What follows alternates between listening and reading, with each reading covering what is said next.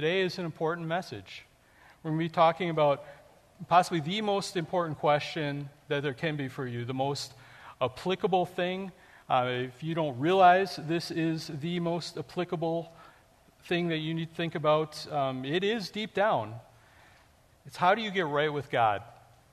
How do you stand right before a holy and a righteous God when we realize that we are sinners, we are fallen, we fall short? How do we stand before Him? And there's right ways and there's so many wrong ways to do this, but this passage is going to make clear how the way that we need to do this. I don't know how many of you were into maybe scouts when you were younger. Scouting, I know, is not what it is anymore. It's not as it was back in the day. I remember being a part of it. But a big thing about scouting is that you earned merit badges. And so here's a picture of a scout. He's got all kinds of merit badges. And they're called merit badges because as you would have different skills that you would master and you would test, you would get a little patch, a merit badge, and you would sew it to your sash. And as you increased more of these, you would increase in rank. And again, they're called merit badges because they're something that you earned. And you advanced in status through your merit and what you earned and what you did. I thought it was interesting. There have been merit badges that have been discontinued over the years, some that they had back in the day. Some of the discontinued merit badges include beef production, which that's a shame. Master at Arms, which sounds like it was pretty awesome. Taxidermy. So these are things you used to, you no longer. And you used to be able to get a merit badge in stalking, which I think meant something very different in days gone by. Today for stalking, you don't get a marriage badge. You get a restraining order. That's a different thing. Sometimes these terms, mean different things in different contexts. I was at a different church one time visiting, and I went by their nursery, and they had the nursery designated into different areas, for the babies and for the ones that can walk and crawlers. And this one, I had labeled on the door, creepers. I think, wow, we have policies to keep the creepers far away from the nursery. So you have that. We might have walkers. I don't know about that, but So anyways, those are discontinued merit badges. Newer ones that they've replaced some of these include movie making, game design, geocaching, and nuclear science. Oh, wow, nuclear science. Hello, boys. Today we will learn how to make plutonium from common household items. All right. But I bring this up because we're going to be looking at Paul and his merit badges and what he used to think in his pre-Christian days. This is how he was going to stand before God. That he was going to show his big old list of his merit badges, and that was going to get him into heaven. And he was proud of these merit badges. He had collected more than anyone else. But when he encountered Jesus, he was helped to see that salvation does not come by merit badges. It doesn't matter how many you get, you cannot be saved in this way. So let's look through this. We're going to read Philippians chapter 3, and it's going to be 1 through 11. Let's read the whole thing first, and then we're going to go through and walk through it. Finally, my brothers, rejoice in the Lord. To write the same thing to you is no trouble to me, and it is safe for you. Look out for the dogs, look out for the evildoers. Look out for those who mutilate the flesh. For we are the circumcision, who worship by the Spirit of God and glory in Christ Jesus and put no confidence in the flesh. Though I myself have reason for confidence in the flesh also. If anyone else thinks he has reason for confidence in the flesh, I have more. Circumcised on the 8th day, of the people of Israel, of the tribe of Benjamin, a Hebrew of Hebrews. As to the law, a Pharisee. As to zeal, a persecutor of the church. As to righteousness under the law, blameless. But Whatever gain I had, I count as loss for the sake of Christ. Indeed, I count everything as loss because of the surpassing worth of knowing Christ Jesus my Lord. And for his sake I have suffered the loss of all things and count them as rubbish, in order that I may gain Christ and be found in him, not having a righteousness of my own that comes from the law, but that which comes through faith in Christ, the righteousness from God that depends on faith, that I may know him and the power of his resurrection, and may share his sufferings and become like him in his death, that by any means possible I may attain the resurrection from the dead. It's a powerful passage. We're going to look at the first 6 verses first, summarized by saying, if salvation was by human merit, then Paul outdid everyone. If that's how you were saved, Paul is saying, hey, I have everyone beat. Well, let's look through this, walk through it verse by verse. And he starts out by saying, finally, my brothers, rejoice in the Lord. I'll write this again, the same thing to you. He's already said this. He's talked about rejoicing.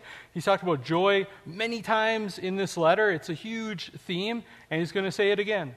This part really doesn't connect with what's coming next, but it's another reminder of this, to be living a life of joy and rejoicing. And we can do this because of Christ who came for us. We can do this because of the good news that he is about to explain to us. So that even though Paul is in prison, being imprisoned in chains, even though this might turn out, humanly speaking, that he ends up being executed, he can still rejoice and encourage the Philippians to rejoice, because there's a deeper truth that he has that he can hold on to. His righteousness is salvation in God through Jesus Christ. So it's a reminder to us that this is this attitude that we can have in Christ. And I believe unless you understand the gospel the way that Paul is going to explain it, how could you have this type of rejoicing? There would always be the sense of guilt. And even if you were able to think, well, I got all these merit badges, there would be something deep in your heart that would say, I still don't feel right before God. I still don't have that certainty. But the gospel gives us deep joy. He goes on, and here he gives a warning. So he says, look out for the dogs. Look out for the evildoers, for those who mutilate the flesh. I got to take this time to point out here, Paul does not say look out for the cats. Okay? Just want to point that out. Cats are adorable. Cats are intelligent. Okay? But, look out for the dogs here. When they talked about dogs in those days, it wasn't the cute little foo-foo dogs, that we have, our little, fur babies. People didn't have fur babies back in those days, okay? To have a pet just for no reason, unless you were crazy wealthy, you didn't do that because they take food, they take resources. If you had an animal, you're either working that animal or you're eating that animal. That's how it was. So you wouldn't have a fur baby. You might have a fur tractor, or a fur, an ox, or a fur bag of groceries, something you're going to eat, but you didn't have just a pet dog. So this is where we need to think in context of that day. So in Philippi in those days, if you talk about dogs, you're thinking about some nasty little, basically kind of giant street rat that they would go around the streets, getting into garbage, getting into your food, maybe diseased and nasty. This was not a compliment, to call somebody a dog here. So when he says, look out for the dogs, he's saying looking out for something that is awful. By the way, it was a common Jewish slur in those days of the Jews to talk about the Gentiles as dogs. So the people that weren't Jewish, they'd call them, the dogs. So now we see Paul, he explains here, when he talks about, well, who are the dogs here? Who are we looking out for? It seems to be false teachers that were teaching that faith in Christ was not enough to be saved. Instead, you had to go through different Jewish rites, different aspects of keeping the Old Testament law, and specifically circumcision, which was not something that was automatically done to males back in those days. It was unique among the Hebrews. And I'm not going to go into detail on what circumcision is, but God gave this originally to Abraham in his covenant. It was also put in the Mosaic covenant later on, that they were supposed to keep this, and it was a cutting off of the male foreskin when 8 days after that one was born. And if someone later on converted to be a Jew, they had to go through that later if they wanted to be a full-fledged Jew. So these people are teaching that in order for you to be saved, you got these, most of the Philippians, they're Gentiles, they're not Jewish. People saying you got to fulfill all these Old Testament laws. And Paul is saying, no, if you are trying to add that as far as your basis for righteousness, you are screwing up the whole gospel message. You are depending on some kind of human work, some kind of ceremony, something besides the one thing you need to depend on for your salvation. And that's why he says, calls them dogs. He says, look out for the evildoers. It's an evil thing. And that's why he says mutilators of the flesh, because they were literally, doing a surgery on literal flesh. But then he says in verse 3, he says, for we are the circumcision. And here he means the true circumcision. We are the circumcision who worship by the Spirit of God and glory in Christ Jesus, and put no confidence in the flesh. So what he's communicating here is that being right with God was not a matter of some external ceremony that you did. It wasn't a matter of that. It was not a physical surgery that makes you right with God, but there's a heart surgery that does make you right with God. Being born again, receiving a new heart through the work of the Holy Spirit. So that's the true circumcision, and literal physical circumcision, that was for the Mosaic era, and that was past, and that didn't apply to Gentiles or to believers today. And to add that in was adding works to salvation. And I love the phrase that he has in verse 3. He says, we put no confidence in the flesh. And that is part of what it means to be a genuine Christian, to be right with God. That you're putting no confidence, not less confidence in the flesh, you're putting no confidence in the flesh. And when Paul talks about it here in the context, he doesn't just mean anymore just circumcision or some kind of physical surgery on flesh, but he's talking about everything that has to do with human merit, human achievement, our self-achievement, what we do, or maybe what other mere humans do for us. And Paul, in this next section, he is going to make it really clear that he once thought confidence in the flesh was the way to go. But he realized he had to make a gigantic switch, and that is not how anyone becomes righteous before God. So we go on reading, and we see in verse 4, he says, though I myself have reason for confidence in the flesh, if anyone else thinks he has confidence in the flesh, I have more.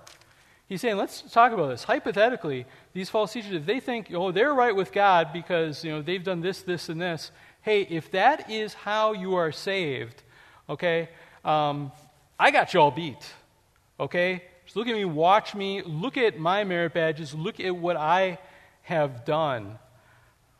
And then he launches through this section where he lists these 7 different criteria that he gives, these 7 big merit badges, and I'm sure he could have kept going, but 7 huge ones. He's saying, this, if it was by human merit, the way you're talking about, here's what I got. Let me show you this. He says, circumcised on the 8th day, of the people of Israel, of the tribe of Benjamin, Hebrew of Hebrews, as to the law of Pharisee, as to zeal, persecutor of the church, as to righteous under the law, blameless. So think of this, because in this passage, he's using phrases of a gain, and he's using a phrase that means loss. And they were actually terms that would be used in finances. So if you are doing your personal finances, you are balancing your checkbook, or you're doing your, however you track your budget, or if you have a company and you have to track what is your profit and what is your loss. And your profit is what you're taking in, what you have gained. If the losses are your expenses, things that you owe, things like that. So you can have two columns, your profit column and your loss column. So he's saying, if salvation was like this, the way he used to think, look at everything that Paul considered that was in his profit column, his gain column. And he says, I was circumcised on the 8th day. So if you're saying circumcision under the law, this is what you need to do. I was done absolutely correctly. It was on the 8th day, like the book of Leviticus requires me to be circumcised. This was done perfectly. It didn't have to be done later on. Circumcised on the 8th day. He says, of the people of Israel, part of God's chosen people, God's covenant people in the Old Testament, the Mosaic era, still God's chosen people. I'm part of them. God's special elect nation. This is me. I'm part of the nation of Israel. Not everyone else here is, but I was. He says of the tribe of Benjamin. So not only was he a member of the people of Israel, the nation of Israel, but he was from a tribe that he was willing to brag about. He thought this is one of the good tribes. There were 12 different tribes. Jacob in the book of Genesis, he had 12 sons. Later on, it became the 12 tribes of Israel because of that. And Jacob, it was kind of a mess up thing. He ended up having 2 wives. His favorite was Rachel, and he had Joseph through Rachel. But there came a time where he thought that Joseph was dead, and so his other son Benjamin through Rachel was very, very special to him. Very precious. He cared for Benjamin. He tried to protect Benjamin. Definitely held a special place in his heart. Now, there's other stuff about the tribe of Benjamin that isn't so good. If you've gone through the book of Judges, you would know about that. But Paul probably wasn't thinking about those things. He's thinking about the positives, the good things about his tribe. It was one of the good southern tribes, along with Judah, that seemed more faithful than all the rest. And Paul was named after the king of Israel, Saul, that came from the tribe of Benjamin. And we call him Paul. His Jewish name was Saul, and he was named after King Saul. And so his parents thought, well, let's give him a good, noble name, someone that we respect, King Saul. We'll name him after that. And so, Paul's saying, these are other things look at my pedigree. Look at my birth, the family that I came out of. He goes on to say, I am also a Hebrew of Hebrews. I'm not some convert. I am a Hebrew through and through, in my blood, in my efforts, everything that I do. I am an ideal Hebrew. He also talks about his conduct, and he gets into these for the next 3. And he says, as to the law, a Pharisee.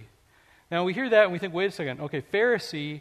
We've seen the Pharisees in the New Testament. They're the bad guys. They're always after Jesus and self-righteous. But in those days, you got to remember, most people, when they thought about the Pharisees, they didn't think about them, reading Matthew, Mark, Luke, and John, and thinking of them as the bad guys. The Pharisees was a group of individuals that started kind of almost like a club or an association between the time of the Old Testament and the New Testament, because they had decided, hey, that whole Babylonian captivity we don't want that ever to happen again. And that happened because we were disregarding God's law. So we're going to make this basically a society for the advancement and the protection of the Mosaic law of God, and to make sure everyone follows it very strictly. So they're very strict. They even added their own rules to safeguard people from even coming close to breaking the law. And that's problematic. But in those days, if you thought about the Pharisees, and there were about maybe 6,000 of them, that's the number that was counted around the time of Herod the Great, you think these are the spiritual elites. These are the ones that keep God's law just with precision, with fervor.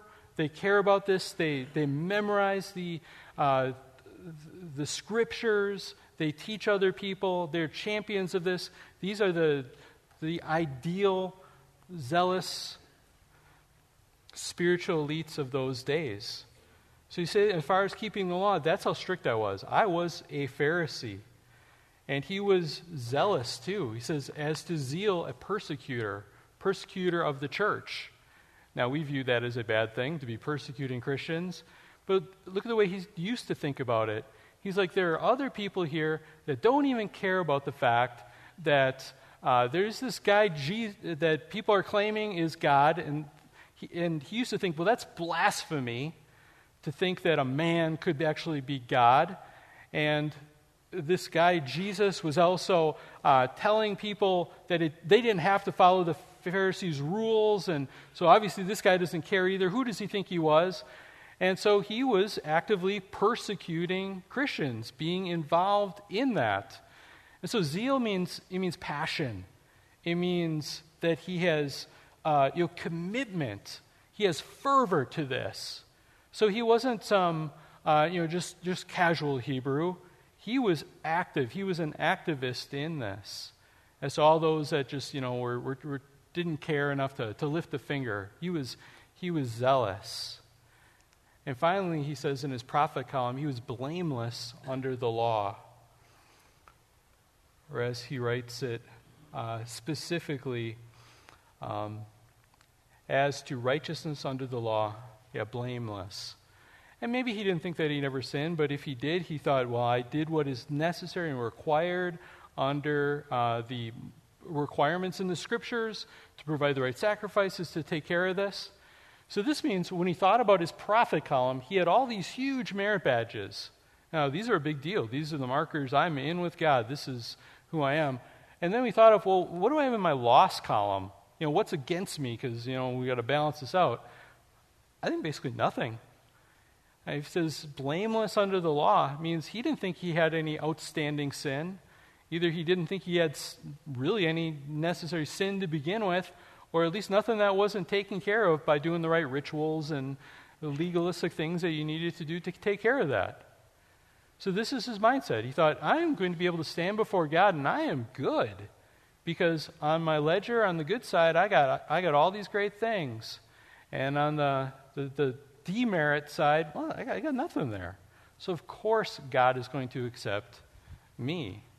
This is his way of thinking. As we look at this, we're going to see the message of this is that you just can't get saved by merit badges. This isn't how it works. I think one of the other things that we can draw from this as well is that being sincere isn't enough. Sometimes we're prone to think, well, this other person has to be, of course God's going to let this person to heaven because this person's dedicated. This person's sincere. Or you might think that about yourself. At least I try hard. I'm sincere, I'm dedicated. You hear that a lot of times. People say, I can't imagine God not letting somebody, into heaven or being right with God because this person is so dedicated, so zealous. Being dedicated, being zealous was not Paul's problem when he was unsaved. He was dedicated. He was sincere. He was zealous, but in the wrong things. So mere zeal, mere passion doesn't ultimately count for anything in the eyes of God. And again, the big point of this whole message is these were his merit badges, but you can't get saved by these merit badges, no matter how big they are, no matter how many you have. And maybe you're not claiming the same merit badges that Paul was claiming back then, but maybe there's other merit badges that we think. Even for those that go to church and consider themselves religious, consider themselves Christian, what are you actually depending on to get you to heaven? Because it's our, I think, natural tendency to depend on ourselves and our own righteousness. So if we're going to make a list today, let's say for churchgoers at least, maybe it's something like this. I come from a Christian family. In fact, I come from a long line of Christians, and not just any Christians, from Baptists. I'm so Christian, I have never sat, I am so Baptist, I've never missed a potluck. I've never sat in anything but the back row my entire life. Okay? You can sit up too. I'm glad. Thank you for those in the front. But that's the thing. If you're thinking, I got this pedigree, my dad was a pastor, or my dad was a deacon, this long line. Nope. But a lot of people, they depend on that. I go to church every Sunday. In fact, I go every time you could, and we go to Sunday school, and we go every time if the church door is open, I'm there. If they accidentally leave the church unlocked, I am there, just to make sure. And this is part of my merits, part of my prophet column. Maybe you think, well, I volunteer. I'm on the praise team, so of course I'm good with God. I'm a deacon, a Sunday school teacher, or I volunteer, or God bless you if you work in the nursery. Thank you, thank you, thank you. But you list that, in your prophet column. I tithe exactly 10% of everything that I get. My money, Halloween candy, Christmas presents. If I find a penny on the street, I carve out. I cut it into a tenth so I can tithe exactly that. And again, these are good things. I'd love to see you at church all the time.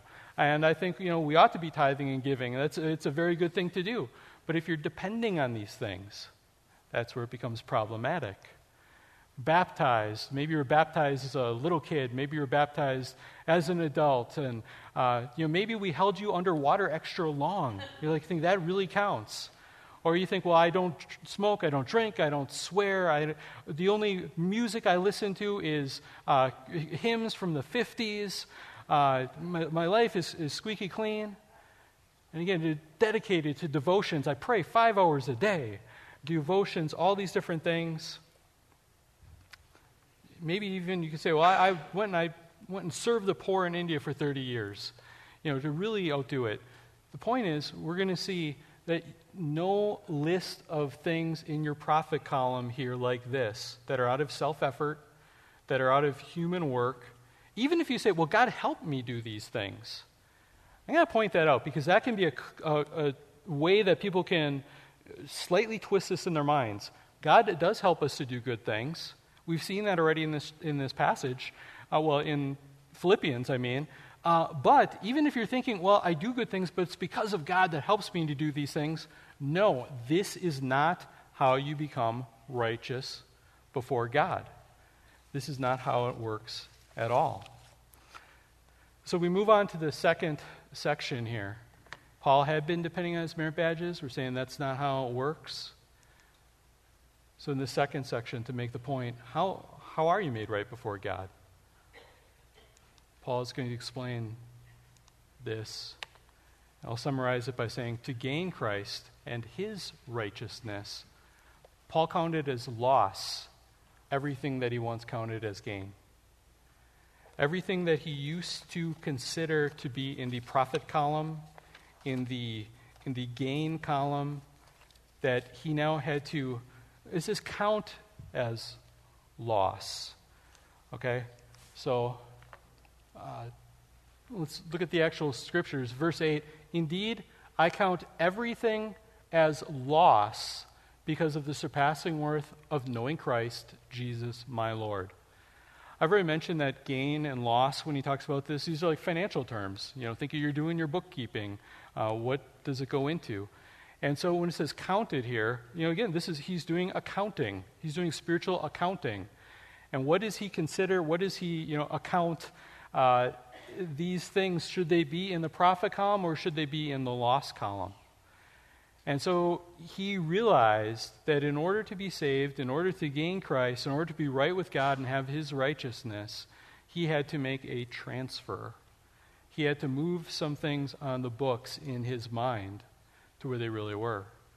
So, at one point, he viewed all these things in the profit column, but now his new mindset that he realized through God's help, talking to him, understanding the actual message of salvation, was to take all these things from the profit column, and instead, he needed to move them over to the loss column.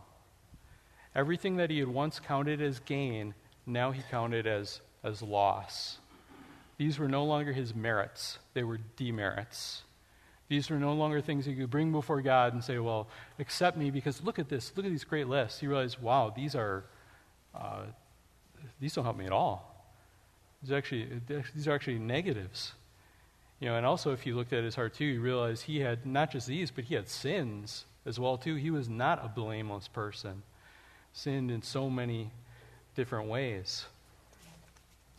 And the passage goes on, and it makes it really clear to us. He counts it as loss to know Christ. In verse 9, please pay attention to this. This is so important. He says, this is actually the rest of verse 8.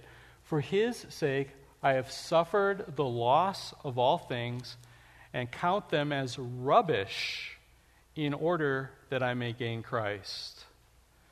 So he considers them loss. And here it says he also accounts them as rubbish. Now, we think of the word rubbish, at least in English, maybe think of like a rubbish bin. And so a bunch of crumpled up, paper that's in your rubbish bin. You think, well, that's kind of worthless. It's a bunch of discarded paper. Maybe there's some Kleenex in there. Maybe banana peels. This word in Greek that's translated rubbish makes it seem kind of okay. It kind of cleans it up a little bit. But really, this word was used often for, let's say what it is, excrement. So I believe the King James, if you have that, translates it as dung. So considered as dung. All his good works now considered as, you look at the etymology or the word studies on this, and some Greek scholars, they point out that this word that Paul uses was actually kind of a semi-non-polite word too. And one said probably the equivalent for us would be something like CRAP. I'm not going to say it in church just to be edgy. But Paul was using kind of a word that was kind of forceful. Maybe you have someone in life that you're trying to impress. Maybe guys, maybe there's that girl that you're trying to win over. Or that you're trying to, again, show your love. You're trying to gain acceptance through someone. Maybe you have an employer that you're trying to butter up to, and you want to give a gift. And so you decide, I'm gonna give somebody a gift, and because I want them to like me, to accept me, and so you're like, I got a gift for you. And you give it to them, you bring it to them, like, oh, you got me a gift, this is so sweet. And then they get the gift, and they open it up, and it's a bag of dung, a bag of manure. I think that's not a great gift. This is not a great gift at all. And this actually, I need to tell you, this is the authentic item here. Okay? I did not just get a bunch of mud, try and fake you out. Okay? I am standing in front here holding a bag of poo. Yes. You don't believe me? I want to make... Oh, shouldn't have done that. All right, seal that back up.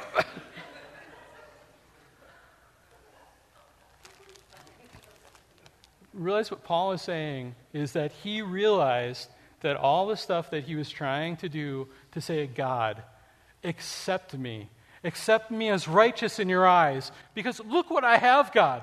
Look at this. And now he realizes the whole time he had been holding out to God poo, manure, dung. And the same thing is true for me, for you, if you are trying to find your acceptance with God through your merit, through your works. And you know what? It doesn't work to say, yes, but it's a big bag of poo. Okay? It doesn't work to say, yes, but it's very fresh. It's still moist and soft. It still has aroma. This is not the way for you to find your acceptance with God. Doesn't matter how big it is, how many merit badges of poo, doesn't matter how steamy it is. And this is what we need to realize. We need to understand that it is not just about adding Christ to your profit column along with all your other things that you think are your merits. It's also that you have to realize that the merit that you are trying to claim is a loss, is nothing but poo. Paul goes on, says, that I may gain Christ and be found in him, not having a righteousness of my own that comes from the law, but that which comes through faith in Christ, the righteousness from God that depends on faith. That verse is so important. Think about every part of that. Guess what? You do need righteousness in order to stand before God. If a message that you heard is that, it doesn't matter, you don't need righteousness to stand before God, that is not the biblical message. You definitely need a righteousness in order to stand before God. It's not going to be from you. And it's not going to be from ceremonies. It's not going to be from our efforts. Okay? So we're found in him, not having a righteousness of my own that comes through law, whether that's the Hebrew law or any type of our law, any type of rule keeping. Because, people today, they still have what they think are the rules that make you a good person. And even people that never darken the door of a church, they still have their rules of things that they view as their merit badges, that they donate to the right causes. They have the right, political and social views on different things. They use the right language. I post the right things on Facebook, and I change my profile picture to whatever the activist thing of the month is. To help with the environment or whatever. Some things may be good, some things maybe not. But I'm a nice person. I'm nice to people. I help people. I donate $5 to charity here and there, and that makes me a good person. Everyone, if you're not a Christian, they have something that they think is going to make them right with God. But this passage is making it so clear, nothing, not the Mosaic law, not human law, not your own created standards, is going to make you righteous before God. But you do need a righteousness. And it's not that God helps you to be righteous and does that, and that's why he accepts you. Because he accepts us even when we're not righteous. While we're still sinners, Christ died for us. So it says that the righteousness we get is that which is through faith in Christ. It is the righteousness that Jesus earned. If you think of our merit badges, if you're thinking you have this sash of merit badges, hopefully now you're realizing, these human merit badges, these count for nothing. In fact, they're demerits. But you also hopefully realize that, if you had the sash, you would have just sin badges. It's like, look, I've broken all the 10 Commandments and a whole lot more, and in a lot of variety in different ways. So we have all this sash of demerit badges is what we have. And what Jesus Christ did, the God-man, because Jesus Christ, fully God, fully man, is, and we say this a lot here, he lived the life that we didn't live, that we were supposed to live, and he died the death that we deserve to die. And so two things happen when you put your faith in Jesus Christ. And one is that he takes our sash of sin, demerits, and he wore that when he went to the cross. When he went to the cross, Jesus was guilty. At least legally guilty. He had never committed any of those sins, but he was weighed down with all of our demerit badges that were upon him. You couldn't see this, but he was counted guilty in the eyes of God for us. He took our sin upon himself, and he was suffering the death that had to happen for sinners, taking our place. And when you trust in him, not only is it that he has taken your sin upon himself, but he also gives you the gift of his righteousness. So imagine Jesus actually has fulfilled God's law in total.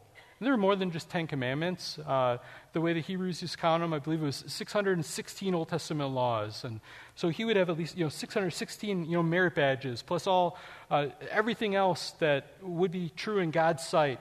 Perfect merit. And when you're saved, he gives you the gift of his righteousness.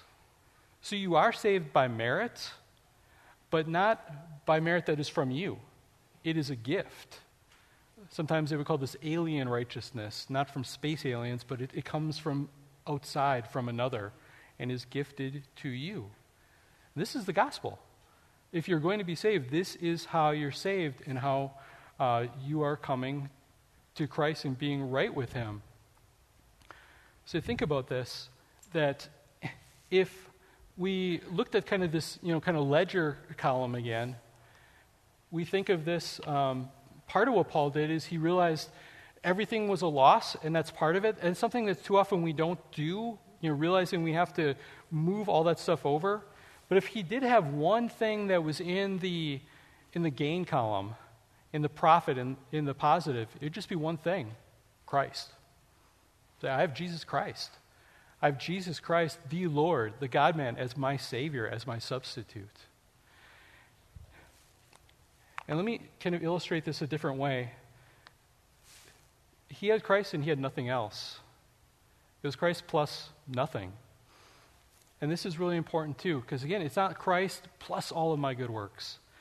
And this is where I think we need to realize, sometimes we may think, well, I'm saved because I have Christ and I've added him. But what people are really doing is they're saying, well, God, when that day comes, I stand before you, and even right now, okay, I have Christ, and by the way, I also have my good works. I have this too.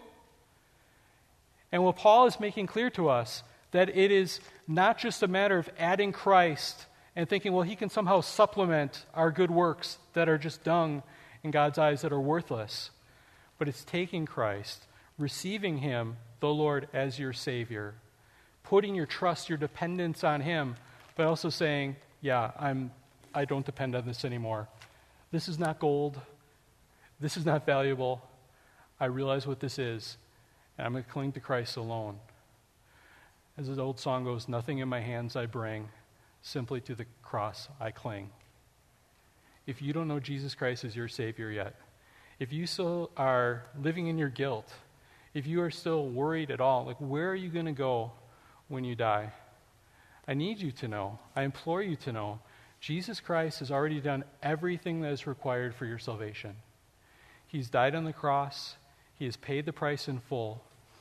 But the passage that we just looked at makes it very clear that the way you receive this gift is through faith in him, is by trusting him as Savior. It comes through faith in Christ, the righteousness from God that depends on faith.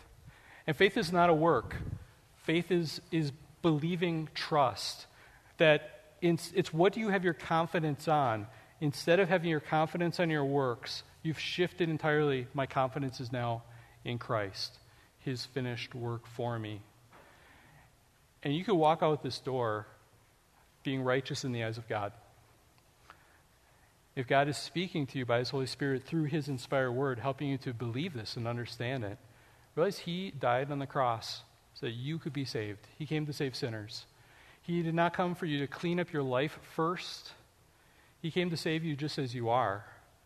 You can turn to him. It's not even a matter of like walking up an aisle. Sometimes people do that, but you know what? That can also become a merit badge. I walked an aisle, or I raised my hand. Maybe that helps, maybe it doesn't. But it's what is going on in your heart. And I would encourage you, pray to the Lord. He's hearing you. He can hear you. And tell him, I renounce my self-worth. I renounce my self-righteousness. And from here on out, from right now, I trust in Jesus Christ alone, who died for me. And you will be saved. It's not a matter of you will be saved in the future. You're righteous with God at that moment.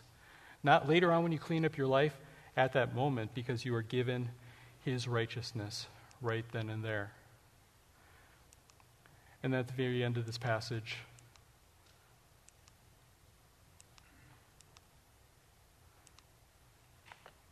verse 10, and we'll pick up with this next time to explain this more fully, that he wants to be saved. He wants to be found in Christ. And notice in these verses, it talks about gaining Christ, verse 8, being found in Christ, verse 9, and knowing Christ in verse 10. He says that I may know him and the power of his resurrection, and may share in his sufferings and become like him in his death, that by any means possible I may attain the resurrection from the dead, to have this salvation. But notice the part I want to draw your attention to is you're gaining Christ, being found in him, and knowing Christ. This is a term of intimacy. I mean, in the Old Testament, it talked about Adam knew Eve. Not that type of intimacy, but it's relational, deep intimacy. In a way, even deeper.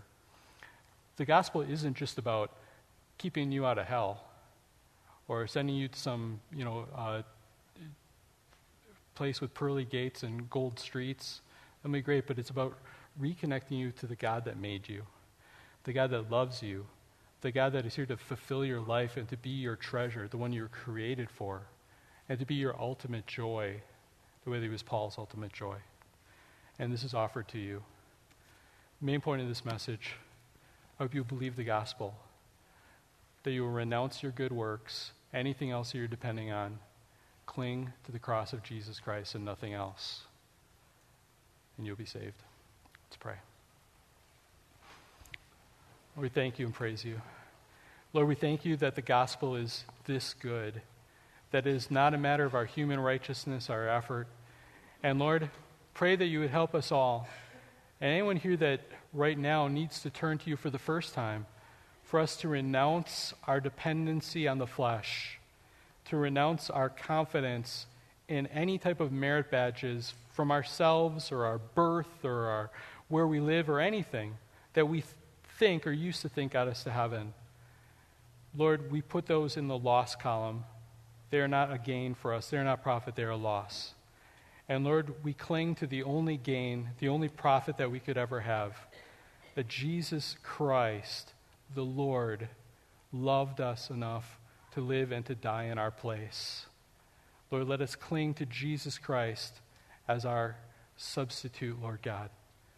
Lord, work in the hearts of, Lord, I pray if anyone here that doesn't know you, that you would help them to receive you this morning as their Lord and Savior, and to have that guilt taken away, because now what is in the gain column could never be matched by anything that could ever go in the loss column.